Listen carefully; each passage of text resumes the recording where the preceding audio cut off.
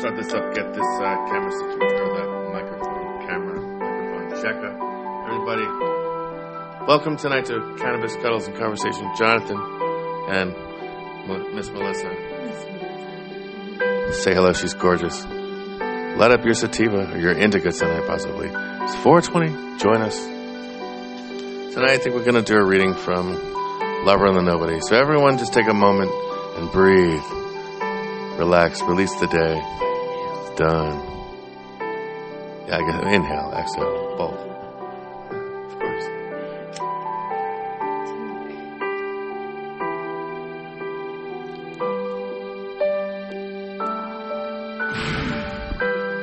It'd be nice to have this on video. Anyway, we got this little demo song music playing. Alright, we wanted to read the ending of Lover and the Nobody. Some other time we'll gossip. Gossip, I mean have a conversation and everything. Tonight we just want to leave a little chapter. So, yeah, I think it's this one, Waking Up with Mr. Clean. We're just discussing it, so we're going to ruin the ending. Just make sure there's that one that always the clock melts or something. Hold on. Yeah, not me because it gives it away, but yeah. Where's yeah, this is the one. I did a movie with this when I had the computer voice read it into the video. No, I don't think I did this chapter. I would have. Waking Up with Mr. Clean. He wakes up in a world of white, a soft white glow. He tries to roll over but can't move his arms. For a moment, he panics, jerking his arms frantically at the side. He can't breathe. A small cry escapes him. Then he understands the white room and what it is that binds him, preventing his arms from moving. It's a cell. It's a straitjacket. A man about Georgie's age taps on the small window in the door. Georgie looks up. The man smiles and opens the door. I see that you're up, the man says. He lifts a clipboard and props it on his forearm. How are you doing today? What? Georgie says. The man squints at him. Do you know where you are? He asks. Georgie shakes his head. The man inhales deeply. Mercyhurst Hospital, is it? Intermission. Right at the beginning.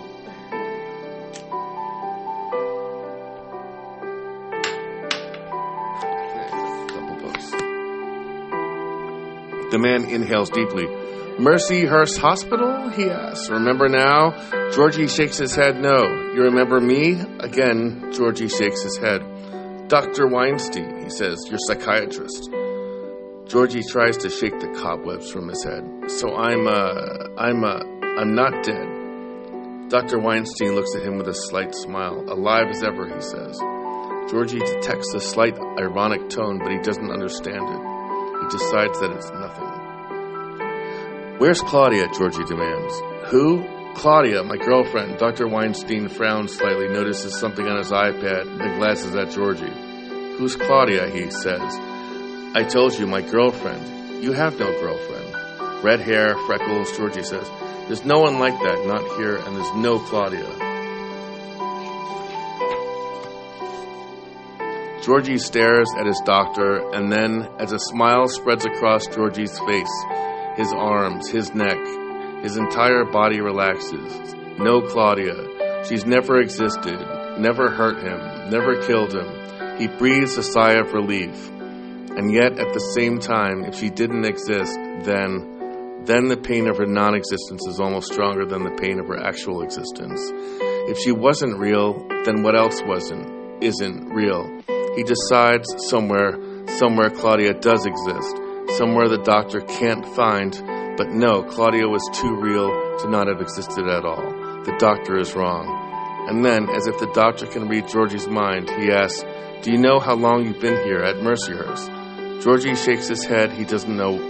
He doesn't want to know. 15 years, the doctor says, nearly half your life. Georgie reels back, struggling to free his arms. The doctor notices. The trick to getting out of those, he says, motioning to the restraints, is to stop fighting them, stop fighting us. Georgie's mind is blank. He can't remember fighting anyone, ever. He is complacent, isn't he? Acquiescent. He doesn't fight. Do you remember what you're doing here? Again, Georgie's mind is blank. I don't mean at Mercyhurst. I mean here. This time the doctor gestures around the room, at the cushioned walls, the small barred window.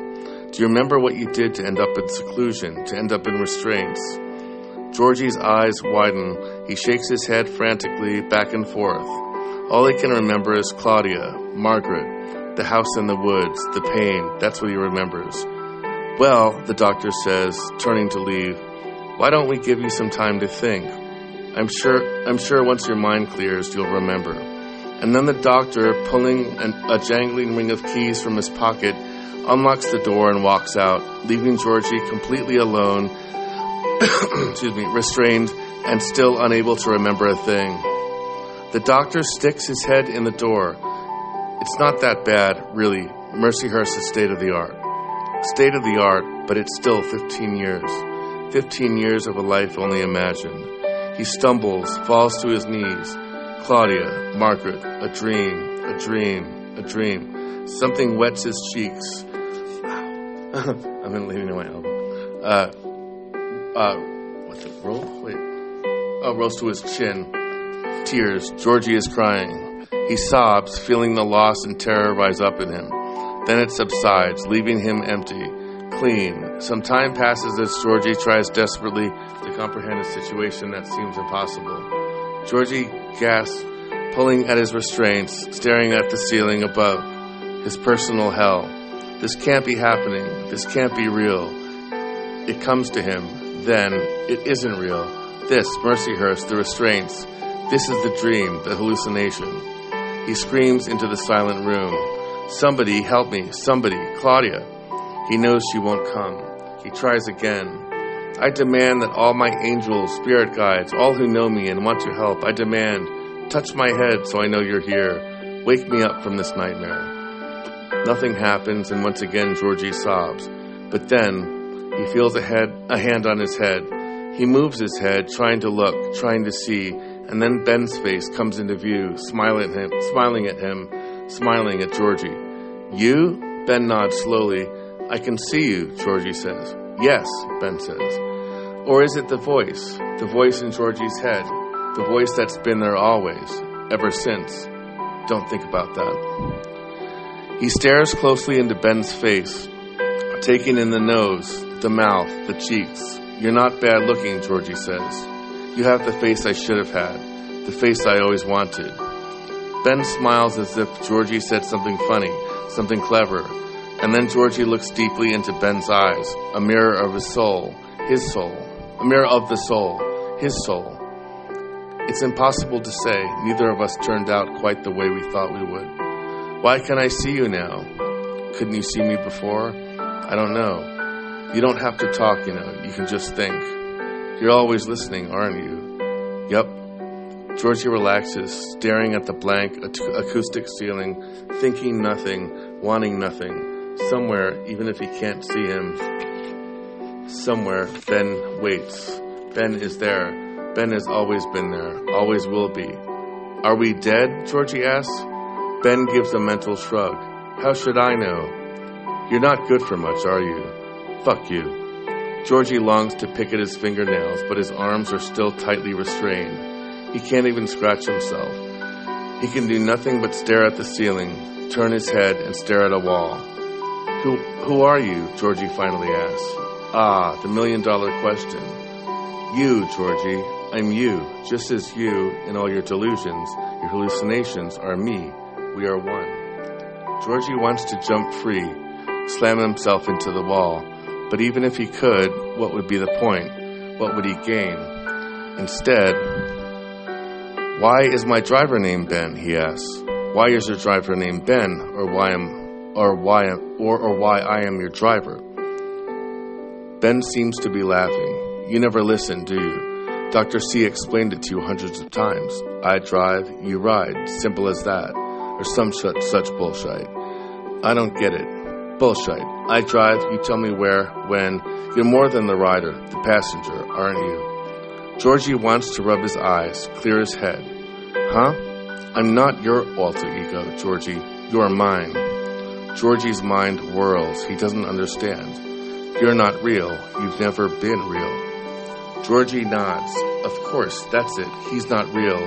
He's not the driver, not the rider, not the passenger. He's never really been here. Not in Mercyhurst, not with Claudia. It's a blessing, a relief. Georgie closes his eyes, sinks slowly away. Now he gets it. Farther and farther he sinks. The room fades. Ben fades. Life fades. Somewhere, far off in the distance, Georgie hears Ben's voice screaming, I want a cigarette, goddammit. Somebody in this fucking shithole bring me this goddamn cigarette. Do you hear me? I'm Ben Schreiber and I want a goddamn fucking cigarette and I want it now. Georgie hears the voice. He smiles. There's a little ending, but just to bridge it. Alright. Wow. Let me get a sip of water. I tripped there for a minute because now it's that one. There's like a quote that's online. The first one I saw, like quotes out there, that is about the driver and the passenger. So, I was trying to recognize that. I guess it was in there. Yeah. Anyway, yeah. Benny.